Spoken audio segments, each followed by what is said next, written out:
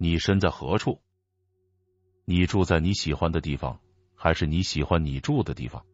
同样，你是按照别人的想法生活，还是知道如何生活？一个人生活的地方可以有助于平静，然而更重要的是，必须使心灵合适自身。没有人知道一切，你不知道自己是谁，不了解自己，所以要安慰自己，要知道你必须活出自己的内心。一个焦虑的人是否知道如何为自己而活，或者是否知道如何生活？不为任何人而活的人不一定是为自己而活。与如果我们不知道我们活着的目的是什么，那我为何焦虑呢？你认为休闲是已退出社会，自足是为自己生活吗？大多数人知道如何躲避，而不是如何生活。无论你的生活是休闲还是闲散，有很大的不同。大自然给了我们双腿自行走，给了我们眼睛自观察，然而我们却选择让别人喂养我们，引导我们离开自己的道路。瓦蒂亚别墅。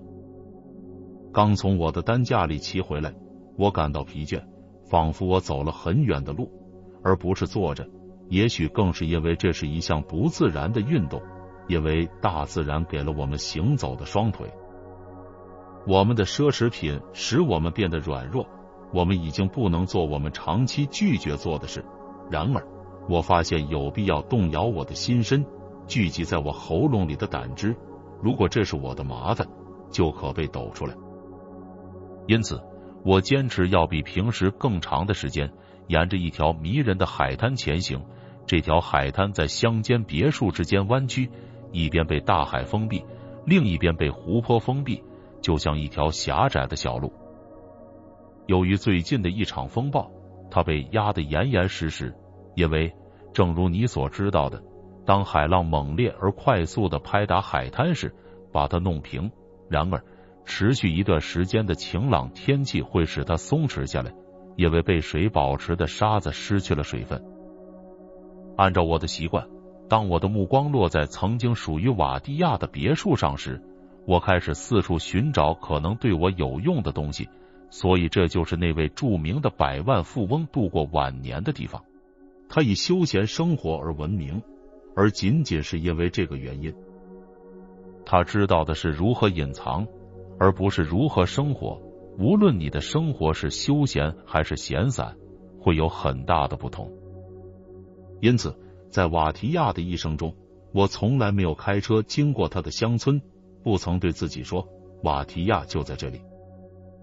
我亲爱的卢西，哲学是一种神圣的东西，是一种值得崇拜的东西，如此之多，以至于假冒的东西都会让人高兴。对于大多数人来说，认为一个人是闲着的，他已经退出社会，没有照顾，自给自足，为自己生活。然而，这些特权只能是智者的奖赏。一个焦虑的受害者知道如何为自己生活吗？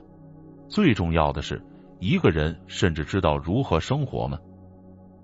对于那些逃离事物和人群的人，那些被自己的欲望所带来的不快所放逐到与世隔绝的人，他们不能看到自己的邻居比自己更快乐。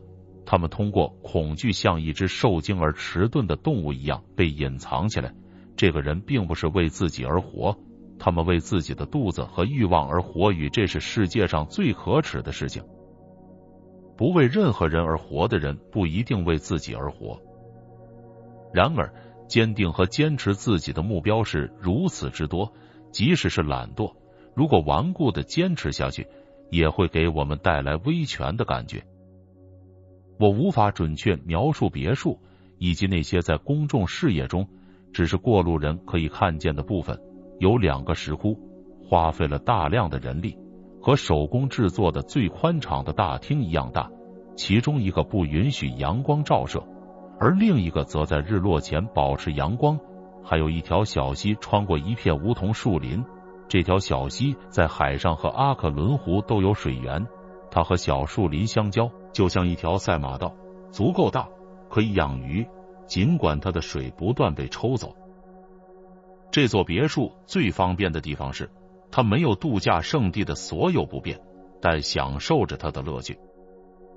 我自己也了解这些景点，我相信这是一座适合一年四季的别墅，它正对着西风，它以这样的方式拦截了西风，所以当瓦提亚选择这个地方作为最好的休闲场所时，他似乎并不傻。然而，一个人生活的地方对安宁的贡献微乎其微，然而更重要的是，必须使心灵合适自身。我见过人们在一座可爱的别墅里沮丧，我也见过他们在孤独中看起来充满了一生。因此，你不应该仅仅因为你现在不在坎帕尼亚而拒绝相信你的生活很好，但是你为什么不在那里呢？当你的朋友不在的时候，你可以和他们交谈，而且只要你愿意，你就可以经常和他们交谈，因为当我们彼此缺席时，我们会享受这一最大的快乐。因为朋友的出现使我们吹毛求疵，一旦我们分开，我们就不会去想那些我们刚刚见过的人。我们应该愉快地忍受朋友的缺席，因为每个人都会经常缺席，即使他们在场。朋友应该保留在精神上，这样的朋友永远不会缺席，我们每天都能看到我们想见的人。